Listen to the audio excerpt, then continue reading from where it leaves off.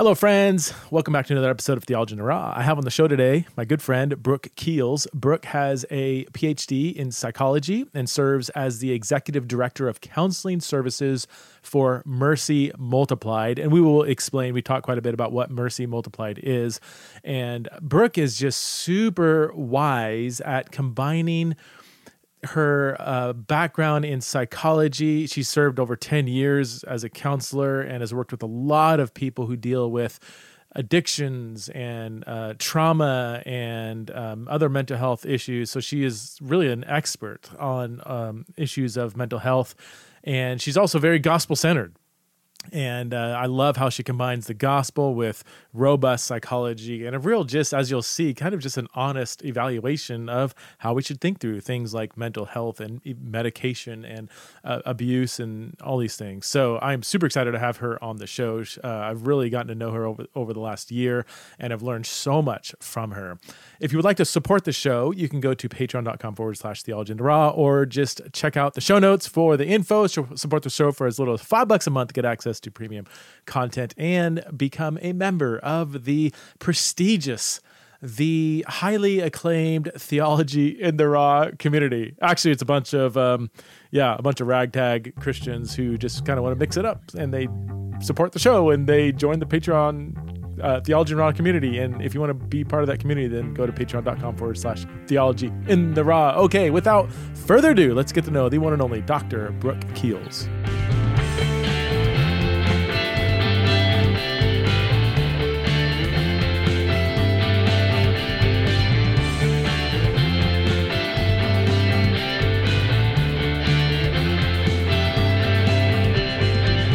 Hello, friends. Welcome back to another episode of Theology in the Raw. I'm here with my friend, Brooke Keels.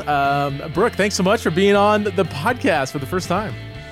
Yeah, I'm so glad to be here. So we just got done speaking at the Q Ideas Cultural Summit. No relation to QAnon, for those of you who need that disclaimer. We're recording this just a few days after we spoke at it in late April. This might be released. Well, this will be released sometime in May, I think, according to my schedule. Anyway, you gave a... Well, how about... No, sorry, we're jumping too far in. Can you just give us a little background of who you are and how you got... and what you do and how you got into this field? Sure, yeah. So I'm, obviously Brooke Keels, as you said. I'm originally from Louisiana. I grew up... my dad was, as he liked to say, a bivocational pastor. So he was a preacher and a psychologist, and my mom was a social worker, and I am an only child. And so obviously I went into therapy because I needed it. So I ended up, I have my master's in counseling and a PhD in family therapy, and I'm a licensed counselor in actually several states now. And so I ended up, was in academia teaching over kind of accreditation, like that sort of thing. Ended up moving into program design for addiction treatment, and was a clinical director for an addiction treatment center for adolescent males. We then moved into young adult males, and then I received a call from Mercy Multiplied, who I'd actually been connected with for years because their original home is from my hometown in Monroe, Louisiana, and my mom had volunteered there as long as I can remember. And so just received a call. They were wanting to really shift in a direction of, what they'd seen in just the level of trauma that had increased, and that really needed to make sure that clinically we're meeting the needs of the residents. And what's really unique about Mercy is that it's fully donor funded. So each young woman gets to come free of charge. And it's a 6 to 9 month residential counseling. And then we've expanded into outpatient. So we now have an outpatient model. The Louisiana home is now outpatient. And then we also do outreach. So one of my favorite things to do is actually train and equip pastors and lay people and anybody who's helping anybody just how to be healthy in order to actually help others out of the overflow and understand their place in the church, and that, helping people that are hurting is not just for professionals, that the church has a place, but also that we can all, work together in that spot. So what we do in Mercy is what I like to say is like the highest level clinical with the deepest spiritual. And so, and we just combine those things, I think, beautifully. And not just because that's part of my job is to make sure we do that, but I really think we do a great job, and been around for 38 years now. So our founder and president is still around and just fantastic. And we have an incredible CEO and just all of our staff, honestly. It's a lot of women and we make it work, and that's pretty great. Again, I mean, people can go check in for 4 to 6 months and it's 100% funded. It doesn't cost them anything. 100%. Yeah. But it's also voluntary. So each young woman has to choose to be here. So it's from age 13 to 32. So even our 13-year-olds have to decide, because our founder was just really passionate that we were not going to force anybody to do this. And so we are very upfront that we are, yes, clinical, we'll do counseling, but it is all Jesus all the time. So you got to really make sure you want to do that. So a parent can't like drop off their troubled teen against their will. This has to be the teen saying, I know I need help. What kind of person goes to Mercy? What are they wrestling with? Like, yeah, I mean, we truly have, I mean, that's another one of the unique things is, we just say life controlling issues. So we have everything from depression, anxiety, attachment issues, maybe growing up in, kind of chaotic family systems and kind of not knowing your place, all the way to, we have eating disorders, those that struggle with addiction, those that, have been trafficked either by family or, even internationally. And we've, those that have just struggled with, kind of being told like, well, you're bipolar and you'll always be that way. Or, we typically are the place after the place is what I say. We tend to be kind of, people don't leave to go get healing anymore. I think that used to be a thing. And then now, the tendency is to obviously want to stay home. And so typically we're the place after someone's been either hospitalized or gone to multiple treatment centers and they're just realizing I've tried everything else. And as we do, we go, well, let's try Jesus. Typically last in some ways, but also the length of stay, I think, can kind of, make people not, it's hard to leave home. We're typically kind of that place. And so when people call us and they are like, yeah, I want to come, it's not like I want to leave. I want to be away and I can't wait to do this, but I realize this is something I need and I'm going to choose to do it. So it's very much a choice. Every day is a choice, to be there, which is why our success rate, honestly, is so high, because you're kind of weeding out anyone who doesn't really want to be there. So what is your success rate and how do you measure success? What does that mean? So we actually have an independent company do a study every 5 years of all of our graduates from the year of our Lord, 1983 until now. And so they do, and we have really great results on that. And forgive me, it's far past being, clinically relevant, but, and so we measure success that way in the sense of like, were you able to find freedom? Because the goal is that someone leaves and they have an idea of how to be healthy, how to build a healthy system around them. Did we equip you with a church, an accountability partner? Do you have your own relationship with the Lord? So they're not codependent on us, right? They're not hearing the voice of God, if you will, through us. They're hearing it on their own. And so just having them equipped with the tools to be successful and healthy in life. And I think it was last time I looked, because we did it 2 years ago, it was like 95%, 95%? 95%. Now, is that longitudinal? Like, is that like 5 years after, 10 years after, they're still not falling back into addictions? Or is that, how far out do you measure? Yeah, no, I mean, I think because it depends on when people graduated. And look, now I'm going to have to go pull the study. Sorry, I don't like to give gotcha questions. I'm just fascinated. Like that's No, it is. huge. Yeah. And well, look, I could talk data all day, but I think that, yes. And we even measured things like how was your family impacted? And that was really incredible too, because a lot of young women talked about how members of their family came to know Christ and became healthy through their journey there. And so like that it's actually, and that's why they actually changed the name to Mercy Multiplied, like the impacts, mercy being multiplied throughout. And so, but it is longitudinal. So I think it's like the first year out, and we do our own studies anyway, like we do our own data for up through the first year, after graduation, but they have access to our transitional care department for till the rest of time. And so, so we'll do that, measure that far out, but it's not just that somebody doesn't fall back into addiction because, that can happen, right? It's not that you don't go through a hard season. It's that you know what to do in those hard seasons. Do you know what to do when things get hard? So it's not, we have a lot of people that never fall back into it, but you have some that do, and then they go, but I knew what to do. And I think if you think about a lot of people that if they've grown up unhealthy, they don't have anything to compare it to. Right. So then you come and you meet a bunch of healthy people and you get healthy, and then you go back out in the world and you go, oh, wait, this isn't healthy. Doesn't mean you don't participate in it again necessarily. It doesn't mean you don't struggle. But then all of a sudden you go, oh, wait, that's not what I want. I want this other thing here. I want to be healthy. And now I know how to do that.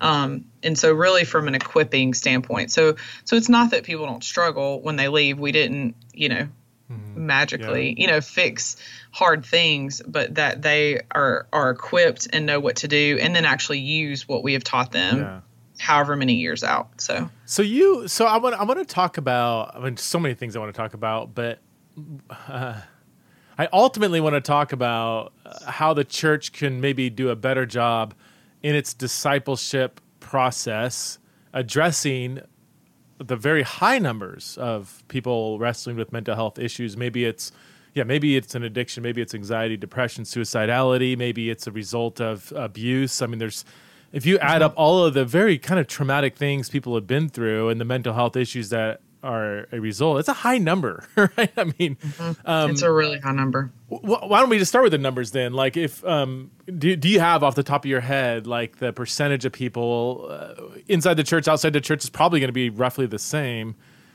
That are wrestling with really deep depression, anxiety, that are wrestling with suicidality, that maybe have experienced abuse, maybe as a child, maybe as a young adult or an adult, and they just haven't really dealt with that. Like, give us some data. You said you love data. Give us some data just to get our arms around this topic. I should have. I don't know why I have so many books behind me, but I will just do the ones that I know off the top of my head because there's nothing I hate more. I think you and I actually talked about this than someone misquoting data.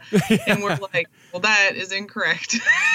And I'm fine if somebody says, hey, I can't recall the percentage, but it's somewhere in the ballpark of this. So I'm going to give you a ballpark. Right. Now, as far as, one of the things we know is like sexual abuse has increased. I think it's like 300% in the last 20 years. I think 1 in 3 females and 1 in 4 males is going to be either molested or put in an inappropriate sexual situation. And then you have all of the trauma scales. I mean, it's not that far off. What we are looking at of levels of either traumatic events or the compounding of traumatic events, and I think you've heard of this, like the ACEs study, they started now measuring if you've had X number of traumatic events, this is how many years are going to be taken off of your life. So we're now quantifying people's trauma and how it's going to, long term affect their life. And I think right now, which I know I just did this, this talk on suicide, and right now they said they just did a study post-COVID, and well, it's not post-COVID. I don't know when we're breaking up with COVID. I'd really like to do that very soon. I don't know when this happens, but I'm in Idaho. COVID ended, I think, back in January. So yeah, did it? Yeah, okay. It's gone. Okay, yeah, it's done. That's amazing. People are like, we're done. We're good. Yeah, I know. I have so many thoughts on that, but I'm not going to get into it. However, so it's 9.5 million people reporting walking around with suicidal ideation, either active or passive. So active meaning I have a plan and I want to kill myself, or passive meaning I've had thoughts of ending my life. I don't necessarily have a plan, but I don't really want to be here anymore. So I think that's a lot of people, Say that again. How many millions? 9.5 million in the U.S. 9.5 million. Oh my gosh. And I know half of all gun deaths are suicide. I think there's roughly 30,000 a year. Again, that might be going up, and I think 15,000 as a result of a gun death. Are those numbers increasing, and why do you think that is? Like, is suicide on the rise? And maybe some of that is COVID related, or is it? I just keep hearing that maybe among teenagers in particular that suicidality seems to be going up. Yeah, I mean, it has yes and no. I mean, I think we have to be careful because we don't want to manipulate, right? So, like, there's this whole thing about like all these people are lonely, and it's this epidemic. Well, no, there are a lot of people lonely, but I don't know that it's an epidemic, if you will. Doesn't mean it's okay. Like, we should still pay attention to it. I haven't everything I looked at, I did not see that there was an increase in actual completion of suicide with COVID. However, there was an increase in ideation, right? In the thoughts of, I don't want to be here anymore, that sort of thing, which obviously can lead to that. Once you start considering it as an option, then it's an option. And so, but yes, I mean, it has increased. I think, one of the stats I shared in the talk was it is now the second leading cause of death for children ages 10 right through, it's actually through 35. I said 24 because my point was kind of the younger, group. But yeah, I mean, so there was a time when it was just kind of 18 to 24, and it was very rare that would happen to anyone under the age of 18. But now it's the second leading cause of death for 10 to 18. So why is that?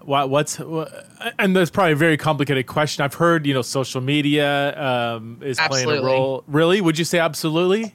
Yeah, I think, and again, like, I mean, if we really tie this back to the root, I remember this. So one of the things, I mentioned my dad was a psychologist and specifically worked in a school system, and they would do threat assessments. And anytime a kid would commit suicide, they worked really hard to keep it out of the media, because what they saw is then we would have other kids do the same thing.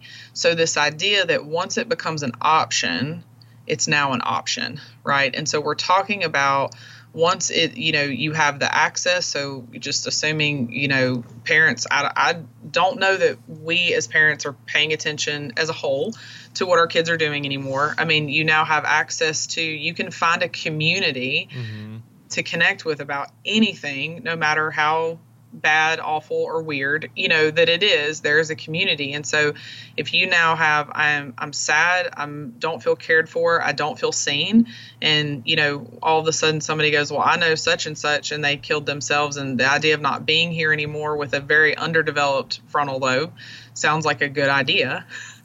I mean, and then you start taking that path down, and that's right. That's what we look for. And we already know whatever our thoughts are, our phone shows us anyway. I've decided, so I had a thought about Ray-Ban sunglasses the other day, and all of a sudden there was like an advertisement for them. I've got lots of questions, but so I think, just the idea of us constantly seeking community through social media, which is actually not connecting, absolutely. I think it increases possibilities, right? If you will, good or bad. But once you're not in a good place and you find a community of people who are like, yeah, just do it, And so, yeah. I had to do, a bit of research on suicide ideation and attempts and completions related to the trans conversation, because that's that's become a complex aspect of the trans conversation. For one, according to most studies, the percentage of suicide, again, it's are we talking ideation, attempts, or completion? Those are kind of, would you say, overlapping, but kind of different. Very different. They're very different, yeah. And then teen versus adult, the percentage that you often hear in the trans conversation is 41%. But the question we had to ask the question: 41% or do what? Like, is it ideation, attempt? Is it completion? And it's actually adults who attempt suicide, according to one study. What people don't realize is the very same organization that came up with the 41% 2 years later ran the same study, and it came up with low 20%. And there's been other studies done that are all over the map on percentages. The one thing most studies don't do is control for mental health issues. So there were several studies done on both trans attempted suicide and non-trans attempted suicide, but they studied people with mental health issues that either were or weren't being addressed. I forget. And the percentages were actually the same across the board. Which raised a question: is it a trans experience or identity? Is it gender dysphoria, or is it other mental health issues that may be causing or result of that? That is the issue. All that to say, it's very complex. Obviously, the numbers are very high. The biggest question for me is, how do we address it? What's the root problem. I don't think it can be all blamed on what people call minority stress. I don't know if that's a familiar psychological term, where if you have society, you have some minority experience and society is sort of oppressing you directly or indirectly. And that's what's leading to, if society wasn't so transphobic, then that's, and it's like that could play some role. But that doesn't seem to get at the underlying mental health issues, especially as we during my talk at Q, that with especially teens who come out as trans, high percentage of multiple mental health issues. And that's the most startling thing I shared in my talk, was that only 26% of clinicians that, that these kids were being brought to even raised questions about other mental health issues that they were wrestling with. They were like, oh, we don't need to worry about that.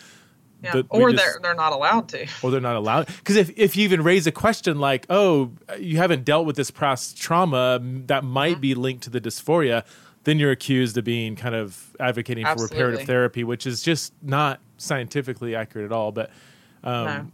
Where am I going with? So yeah. We were talking about kind of this, if the system can oppress, and if that, and I think it goes back. I mean, here's the thing.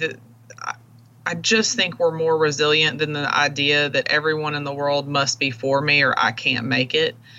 The reality is your personal community there, right? We have to be connected. And when you talk about the church, and I think I've mentioned this to you before, one of the things that really impacted me was Rosario Butterfield's book talking about what community is, right? So when we put, and they were talking about this at Q2, when you put all these people in margins, or you put people in, and then you make them all have this shared community experience, right? Which is very strong and impactful in bonding, and you hear like trauma bonding. So we've all gone through a trauma together, or we're all going, right. And so it's a very connected thing. And so if we are not healthy and not connecting people to a healthy church and a healthy group of people, and our shared experience should obviously be through Christ, right? We should all be sharing like these shared experiences versus like what I typically see us do of kind of tearing each other apart.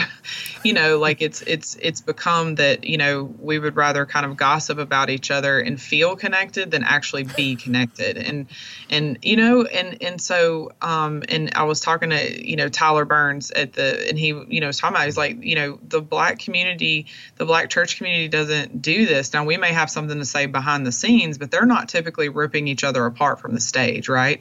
And so looking at that of how do we become healthy without having to be persecuted, I'm like, surely there's a way that we can figure out how, as the church, we can be healthy, understand our scope, be proud of what that is, own that, and pour that out to others without having to be, forced into it. Right. If that makes sense at all.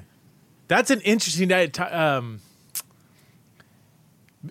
that it's easier for those who have a majority experience to kind of tear each other apart and have this kind of fictitious bond or no bond at all. Whereas if you have some kind of minority experience, especially with some history of oppression, like the Black community, that you're not going to as easily tear each other apart from the stage because you have this common bond. But as Christians, if we would lay aside our political allegiances for just 1 second and see us as living in exile, we have this minority experience as a Christian that transcends, ethnicity, socioeconomic, and all this stuff. Right. Yeah. Imagine if we held that at the center. So with teens, is it so? I've heard there has been a higher rates of anxiety, depression, and suicide ideation and attempts. Yes. So that in the last 10 years, is there kind of a market increase? And again, that's something that we can confidently say social media is playing some role in that. Yeah, it's actually been since 1999. So since 1999, so that they did the last study, I think it was CDC that did, was that 1999 to 2018. And so they had a 35% increase in suicide completions. And so, completions. This isn't just okay. Wow. Yeah. So if we're increasing in completions, how many more people are walking around thinking about it, right? Yeah. Or again, just this idea of like, and I ask people when they're like, I'm having suicidal thoughts. Do you want to kill yourself, or do you just not want to be here anymore? Do you not want to deal with this thing anymore? And I mean, we can get into the concept of like resilience or whatever that is. But you also see, when someone's like, I don't want to be here anymore, and someone sits with them and is like, okay, well, what does that mean? And how do we teach somebody, this is how we can think about this differently. This is how we can be with you while you process, these hard things. Because it's not about undermining. People are walking through hard things, okay? To act as if COVID was not difficult would be crazy. We at Mercy alone, our staff, 8 people lost son, spouse, fathers, like that impacts all of us here, and we should share in that sorrow in some way.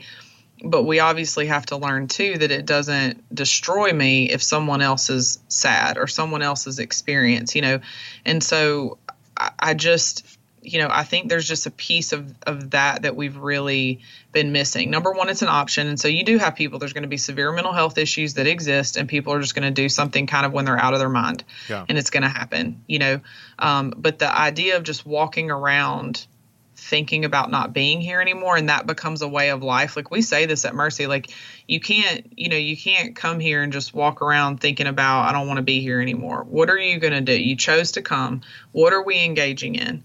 Right? What is the Lord talking to you about that? And, we can get into his sovereignty and his goodness, and we can get into all that. But at the end of the day, what is your choice? Do you want to deal with this or not? And some people are comforted by the option of not having to live anymore.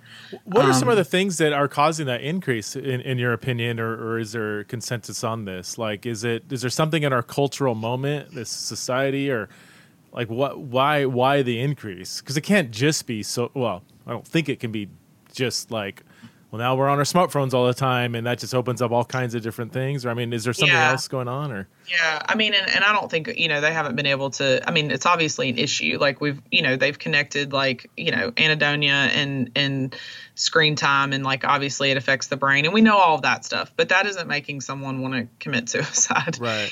I mean, but I do, and of course this is me as a systems therapist. I believe what it has done, the disconnect of community. Okay.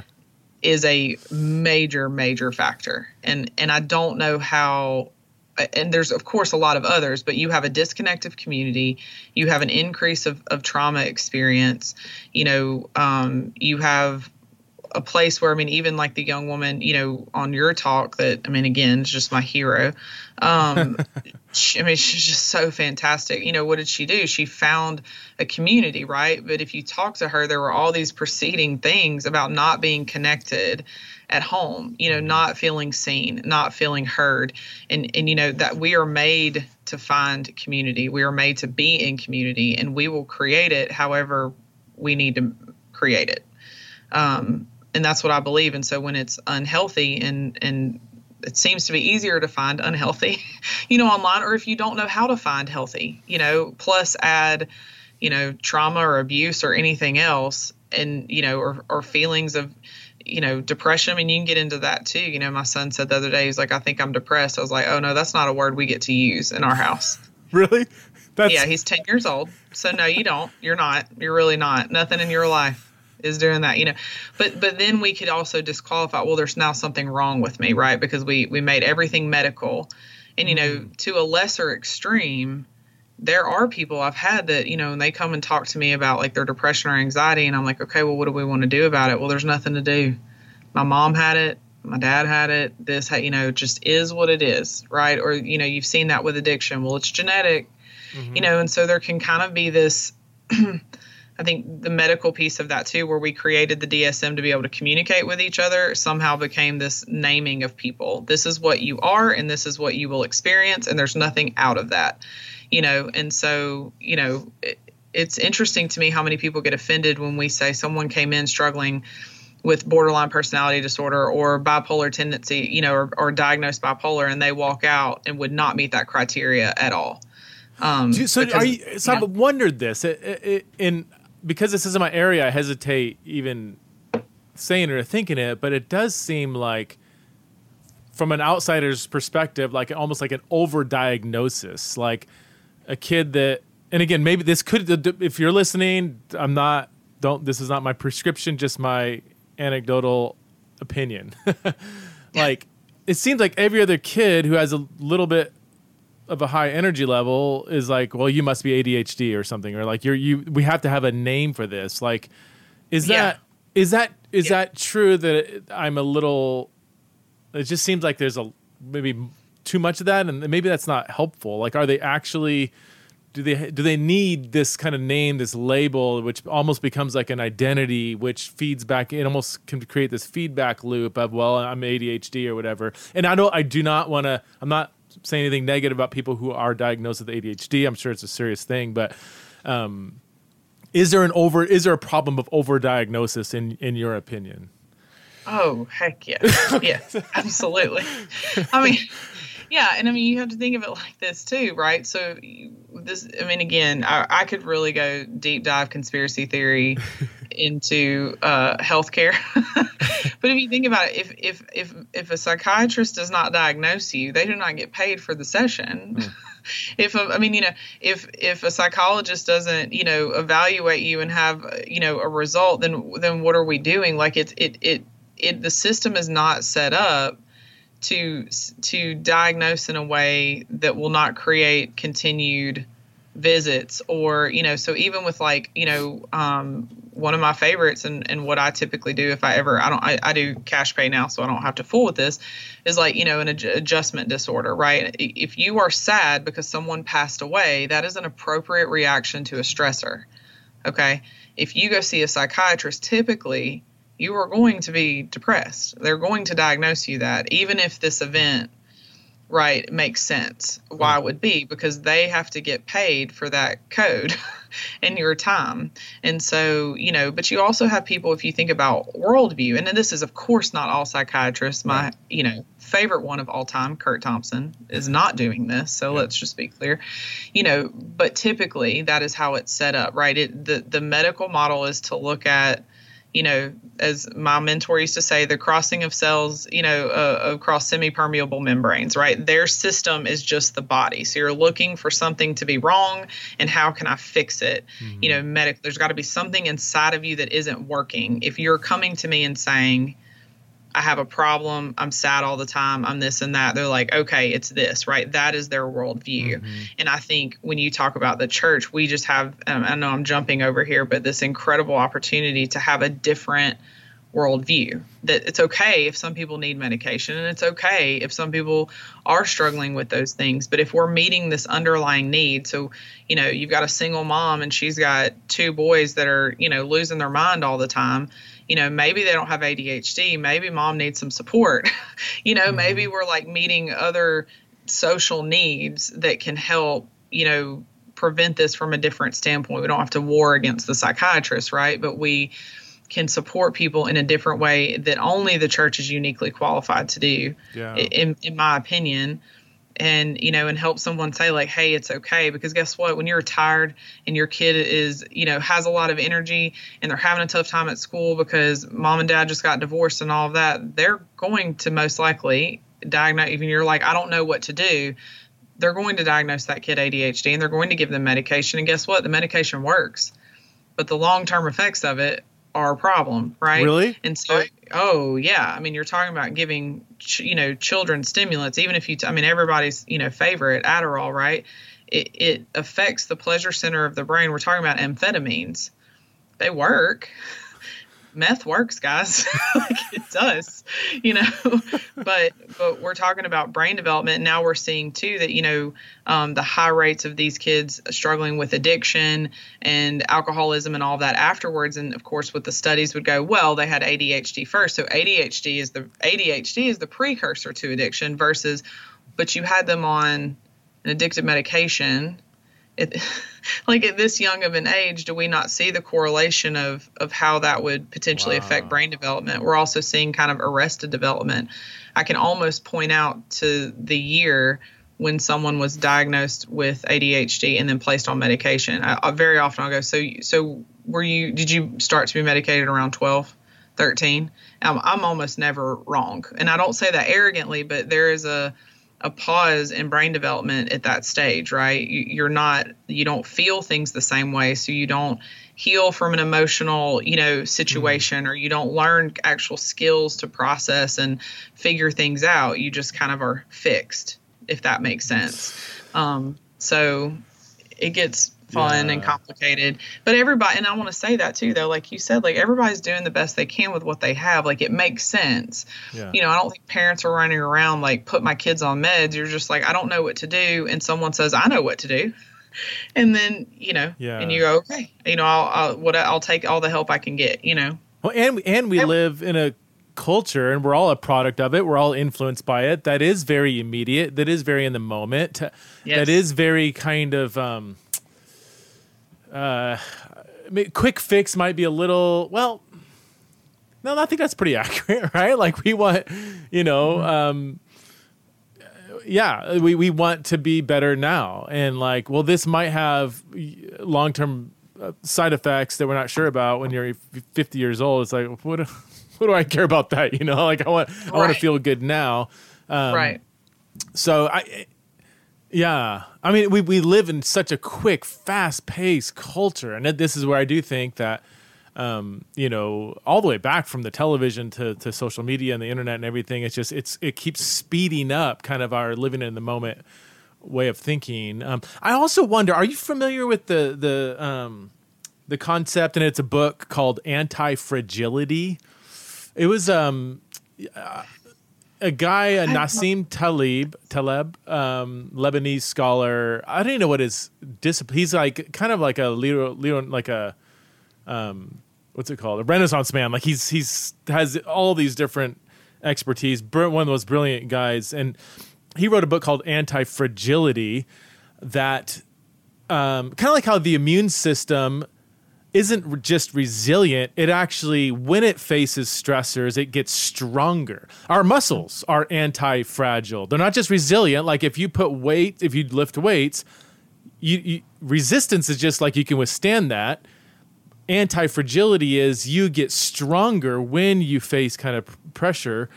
And other psychologists, Jonathan Haidt and Greg Lukianoff wrote a book called The Coddling of the American Mind, where they took this concept of anti-fragility and applied it to kind of some problems in even a very educational system. I'm going somewhere with this, by the way, Brooke. And I don't expect you to these are kind of niche books, but long story short, in the last 10 years or so, we have the name of the book, coddled people's thinking. And now if there's any kind of alternative viewpoint or something expressed that you get offended at, like it's like we're now are guarding people from that, and creating sometimes people, the safe space thing. Like if a speaker comes on a college campus, in certain colleges, and they might be God forbid, a Republican or something, like they're now creating like safe spaces. No, this is going to cause trauma and all this stuff. If people hear a conservative viewpoint, and there's a growing number of psychologists that are very concerned about that we are actually hurting people in the long run by over protecting them from engaging in alternative viewpoints. And there does seem to be an overdiagnosis of calling everything kind of hate speech. Like, oh no, this is the world I live in. Like if you say that, hey, I happen to believe with global Christianity that marriage is between a man and a woman, like people would call that hate. If you just say that, like if you just say, I believe that, you don't have to believe that. I'm a Christian. This is what I believe. That's seen as not just a different viewpoint, not even like a false viewpoint, but a dangerous viewpoint. Right. All that to say, does any of this resonating? And could this, if it's true that we are becoming more and more fragile rather than anti-fragile when it comes to kind of how we engage things mentally, or even how we maybe even deal with maybe some hardships in life. Maybe we have gone through some hard things, but I don't know, I've got too many thoughts going in my head right now. Could that be playing a role, kind of overly coddling people? Absolutely. I think, and I'm going to say this, I'm going to preface this by saying the following viewpoints are my own and not that of Mercy Multiplied. I don't want to get anybody in trouble there. I don't know that anybody would disagree, but I also, just want to be clear. There are so many studies done with rats specifically where they look at and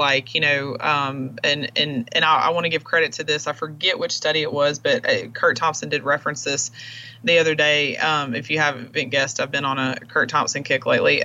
He's and awesome. He's so great. He's great. And so, but they basically had all of these rats and they had them in, what he referenced as like Rat Disney World, right? So they're just living their best little rat dreams. Okay. And as a psychologist kid, I will just tell you, I had white rats and we got to build mazes and I got to teach them things. And my mom hated it, but it was fantastic. I got to go to the rat lab at the university. It was fantastic. Anyway, so they did all this, had them in Rat Disney World. Then they removed, Group B, and they put them through all these trials. They didn't have enough food. They didn't have enough water. They introduced illness. They did kind of all of these things. And so put them back into Rat Disney World. Everything's fine. Pull them back out. Did the same thing. Back and forth, back and forth.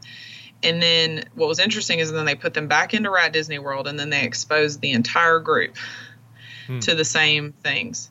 The ones who made it, were the ones that had built the resilience. They knew how to survive. They figured it out. Everybody else, Group A, they did not make it. Lost their minds, died, were not able to handle it, were not functioning within the herd, if you will, or within the little rat pack. I don't know what rat actually packs are, but you know what I mean? Yeah. And so it was just this really fascinating thing of we are meant, God created us to be very strong people. And I say God's people because I believe he created all people, right? So everybody, he created us to be strong and resilient and smart. And, we have the creator of the universe as inspiration. So we should be able to see things and not be so emotionally caught up in something, be able to process it in a healthy way. But what I think you're pointing out is 100%. So aside from all the people that have walked through trauma, right now we have people who are trying to have trauma because trauma is seen as you're a hero. You walk through something really hard. And, you even hear these things but if you haven't actually, I'm going to say this. Having the severity of mental health issues and the level of offense that we have in America is because we are, if you want to talk about privilege, right? Yeah. Nobody in Uganda gets to talk about whether or not they're depressed today or if they don't like what someone said. Okay. If you want to shift into these other countries that are dealing with hard, real things, it should be an honor that we even get to talk about the anxiety that we have and figure out a different way to handle things. And so it's so interesting to me, and I say that because I've worked with several, missionaries who have been overseas. And then when they transition back, they're just kind of shocked at what it is. The things that we see as offensive or, not being able to just have a conversation or talk things out. And what I truly believe is when you sit across from someone, right, and you can feel their energy, you feel their spirit, and you can actually talk things out, but that's not honored. Two opposing views sitting on the same stage is not what gets the play, and so, you don't typically have, even if we get into kind of, the sexuality issues and all of those things that people don't get to figure out whether they want to be whatever they want to be. When you're, dealing with life and death situations consistently, and so it's interesting to me to see in some of these orphanages, overseas and in kind of impoverished countries where the kids are functioning at a healthier level and they've been through some real stuff. They've seen mom and dad get killed. They've seen, they haven't been cared for or they've been trafficked or they've, the resilience that is built in that and then a gratefulness for not being in it anymore. I don't know. At some point, I feel like a gratefulness that I'm no longer in a situation disappeared. I have to keep identifying with my story or my trauma and if someone comes from a wonderful, healthy home, that's not really all that exciting anymore. And that's not something that we're honoring, It's now like, well, you didn't have to go through anything, as if that is a terrible thing versus how incredible that your family created a healthy environment and you felt safe and you were, a differentiated person and you can have boundaries and you're healthy. That's now a bad thing. That's interesting. No, I definitely, I mean, it kind of is wrapped up in the question about identity, like having, or uniqueness too. And maybe this has to do with the lack of community too, this need for uniqueness, for individuality. And sometimes some people could use a mental health issue to become more of an identity rather than something they're trying to overcome. Or if they don't have a mental health issue, there's, for some people, again, I'm not saying this categorically, but for some people that could be like, well, everybody else does. All my favorite musicians do. My entertainers, they're all. Is it too strong to say it can having a mental health issue has become almost there's a trendiness factor? That might be a little too strong. I don't want to say it so I don't mean it in a condescending way. If there's a better way to say it, help me out. But is that? Well, it's kind of what you said. Like there's almost with some people almost a desire to have a thing that distinguishes them, as unique. Yeah, I mean, I think we are all seeking to be told who we are and what our identity is, and so I think that can be a piece of it. I don't know that it's for everyone. I think people that have walked through genuine trauma probably would very much not like to identify with their trauma anymore. But I think then there are others that can create it, and again, but it's all seeking to have a community. I mean, I'm just going to, I know probably beat a dead horse, but tie it back to that. We're all seeking to have an identity and have a community, and even down to, whatever role that we play in our family system, if you are the sick one, if you will, that's the role you play. And when you start trying to not play that anymore, people get very upset. They like you to be how they expect you to be, or if you're the one that's always okay and then all of a sudden you're not, right? Everyone's like, well, wait a second, you don't get to have feelings, and so, I mean, I'll kind of will always tie it back to that, but I think it's always out of a genuinely good desire to be seen, to have an identity, to know who you are, to connect. And I just think it gets, if we as the church are not helping people see what that is and how to be healthy and where their identity can be found, they're going to find it wherever, however, and this isn't just that we're going to prevent all mental health. There are people that struggle with things, and that's okay. And there are people that, were born afflicted, if you will. And our job is to just love them so well through that, not to make them perfect or change them or anything else. I mean, with the work that you do, is just being present with someone and knowing them, So I think we make it a huge thing, but I think we could really just pull it back to how often am I really present with the people around me?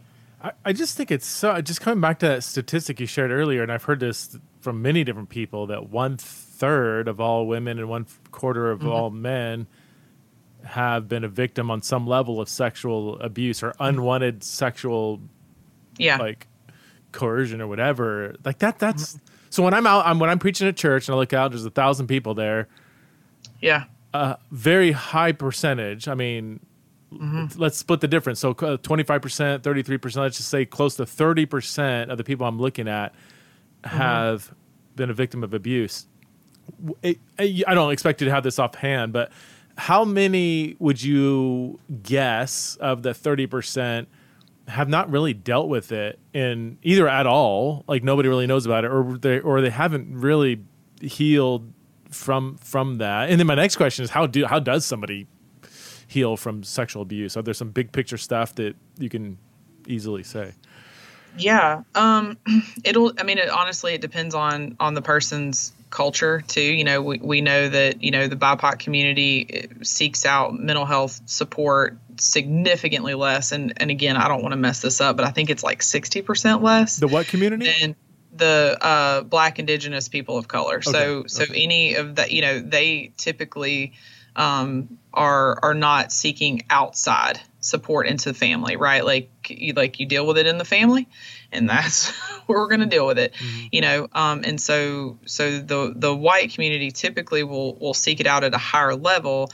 But I think honestly, if you look at, if you're speaking at a church, I need to actually run the numbers on that. Like if you're a member of a religious community, how many people are actually seeking mental health services. But just in my experience, if I was picking a statistic that has no value whatsoever, because I've done no study on this. So if you're looking at 30%, 1 in 3, I mean, I would probably say maybe 10% of them would seek help. Wow. Yeah. Okay. So it's not 80%. I mean, I know you're trying to ballpark it. We're talking like a very small percentage. I would say significantly, because we just need to push that all down and make it go away, and or they've been hurt when they've shared it, or or they are continuing to have to be in those relationships, and of course, men seek help significantly less than women, outside help. So, I think this idea of coping has become like, well, I'm coping with it. I don't think it's affecting me every day, and so generally people seek help when they realize, oh, this is affecting me every day. Not because someone is like, hey, like this is a hard thing and you can, choose to heal from it and it doesn't have to be a part of your life. It's only when it really intervenes with your daily life that typically someone will seek help, or someone points out, hey, you're not okay. And what can we do about it? Is it usually a friend or family member that's the perpetrator?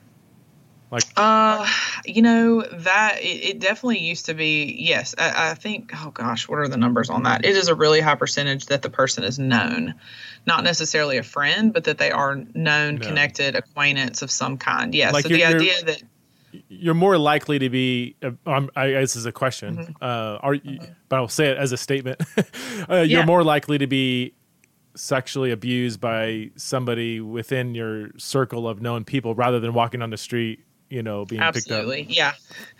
Okay. The idea that I think they sold, us women that like, watch out for those dark alleys. Like, no, it's a significantly, like, in fact, it's almost very low chance. So rather than watch out for the dark alley, you should watch out for the family reunions or the Bible studies, or I feel like it's a weird. I went through a stretch for a couple of years where I feel like every other pastor I talked to had their child, many of whom were male, who were a victim of sexual abuse by the elder's son, the elder or pastor, like in a church context, at a Bible study. We didn't even know. We got done the Bible study, and then 2 days later, my son said, "This is what happened." I just, like, wow, this is like. Or that family member who I never would have guessed it. It's just, it's crazy. It is really crazy. And I think it's, or the date or the whatever, but typically I think you're right, like within the church, and it's just access. It's access. I have access, and we give people kind of unadulterated access into our lives sometimes, because it's just an interesting place to like trust but verify, that like just because someone is a part of the church or something, you can't necessarily trust that they are good or whatever. But, we also have an increased access to, what we've seen of, and this is a whole other thing that I promise I will not go too far down the road, but just like with the internet, with access of, pornography and all of those things, like it's just increased what a child necessarily has access to and then can expose another child to. It isn't always that they were specifically sexually abused. It used to be the case if a child is sexually abusing someone, well, then they were, and that's still a high percentage, but typically it's they can have, or not typically, now we have another factor of like being exposed to pornography, acting out those sorts of things. And so, it's a sad, scary thing. And I think that's why we have to be able to talk about hard things openly and, unashamedly, and meet people where they're at so that this stuff doesn't stay in the dark, because it is hurting. It is hurting our kids, and then from a spiritual standpoint, I think you're just like, well, why didn't God protect them, or what, like it can just really get into some dark places, So what are the big picture steps? Like, how does somebody start to heal from being a victim of abuse? Like if a third of the people listening statistically have gone through it, a small percentage have really sought help. So this is a lot of people out there listening. Like, what would you say to them to heal from it? Yeah, I think one thing that we don't talk about, but typically in mental health, but I think is really important, is that the actual event of being abused is bad, right? But it is typically how the family handles it that ends up being the most traumatic. And so a lot of times, people are like, okay, that event, we can typically get over not that it's not awful, I'm not saying that, but we can typically heal pretty quickly from a one-time event. But the way, or even kind of series of events, but typically once the family finds out, the way that they handle it and make the victim feel is where most of the trauma comes in. Really? And so number one is really thinking through, if you're willing to do this, of like, okay, yeah, the event was hard, but how did everyone around me handle it? And how did that make me feel? And if you can kind of identify those areas of maybe shame that came in, or, maybe, this idea of like, hey, we're just never going to talk about that. I mean, I can't tell you how many times, not only do we not talk about it, this person gets to stay in our lives. And, and these are people, from the church.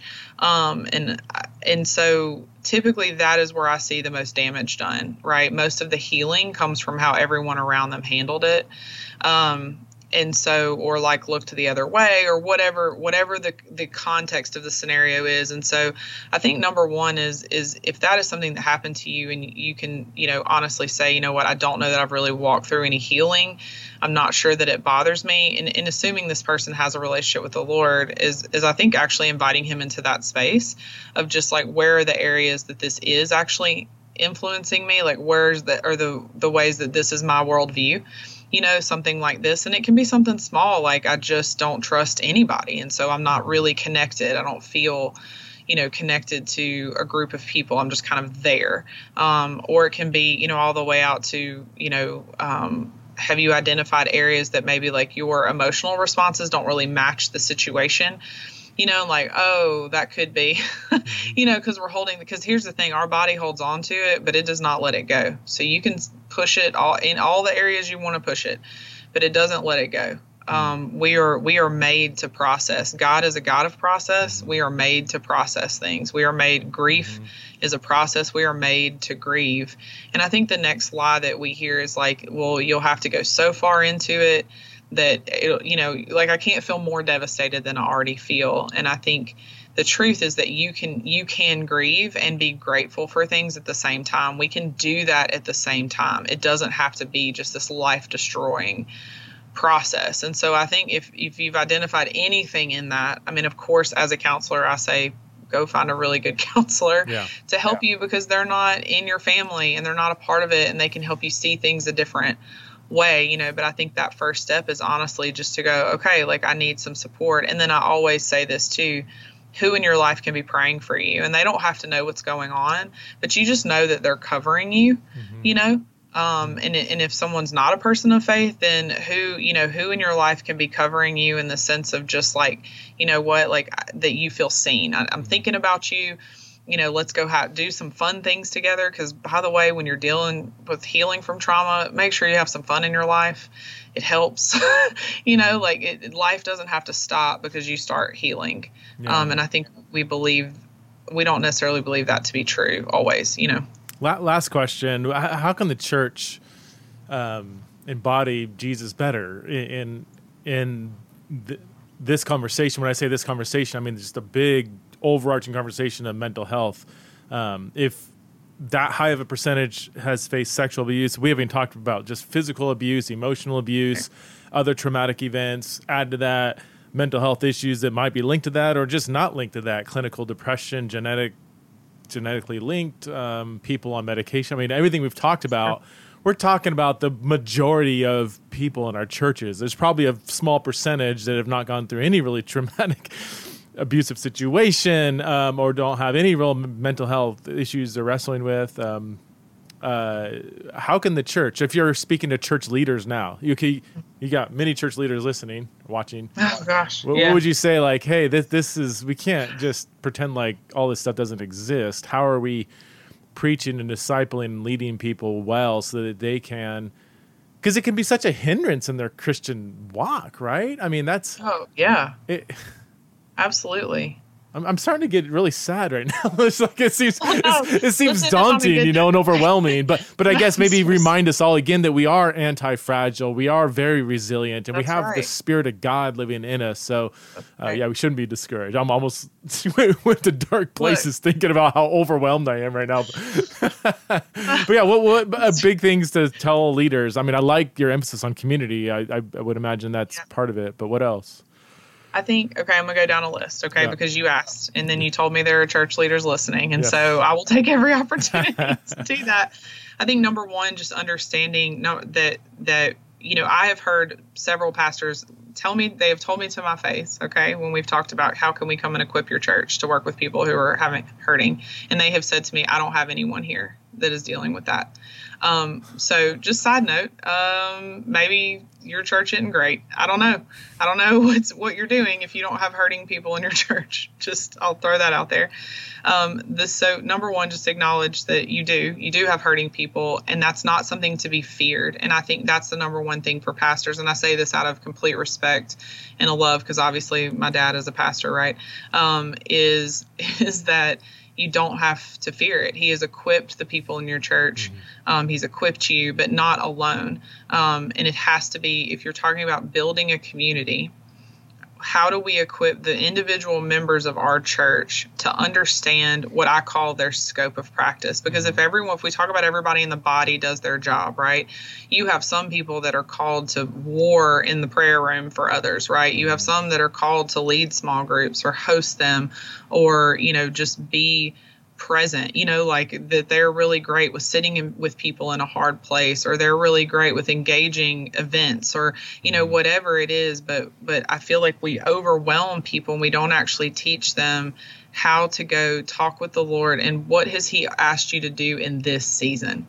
Is this season a time for you to, take a couple people and have a small Bible study? Is this season a time for you to be an accountability partner or a mentor or a prayer warrior or whatever it is? Like, we kind of act like if it's not covering the children's ministry, then we don't know what you do, And so I think that actually, if every one of us understood our scope within what God has called us to do in the church, just like I have to understand my scope of practice as a clinician, if we understand whatever season it is, because sometimes it's more, sometimes it's less, I think if we equipped people to do those small things, that we will see a great impact in the church. And then the pastor also doesn't have to carry it on his own, because that's always the lie, I think, from the enemy, that, you should be the mental health expert, pastor, versus, hey, there are a lot of people that I love Jesus. I will come help you. Like, there's a lot of us that love Jesus and that we can come help and support and, help have resources and even referral places, and building a community outside of the church itself of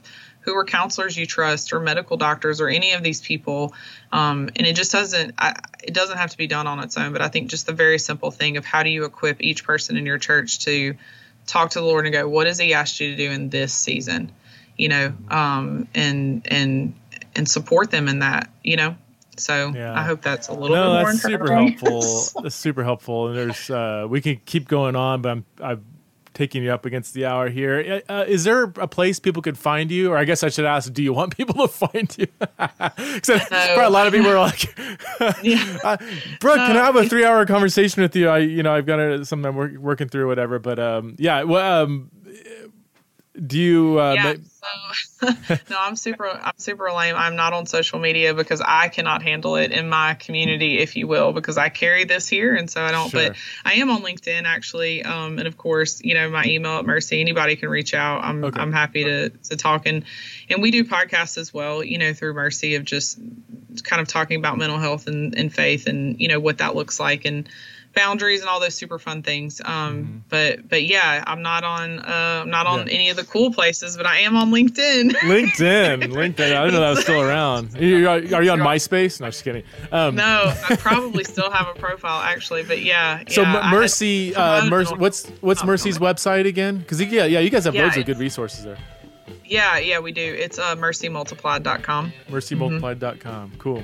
Yeah. Well, thanks so much, Brooke, for being on Theology in the Raw. I really appreciate your wisdom, your heart, and everything that you do. I appreciate you. Thank you so much. Yeah.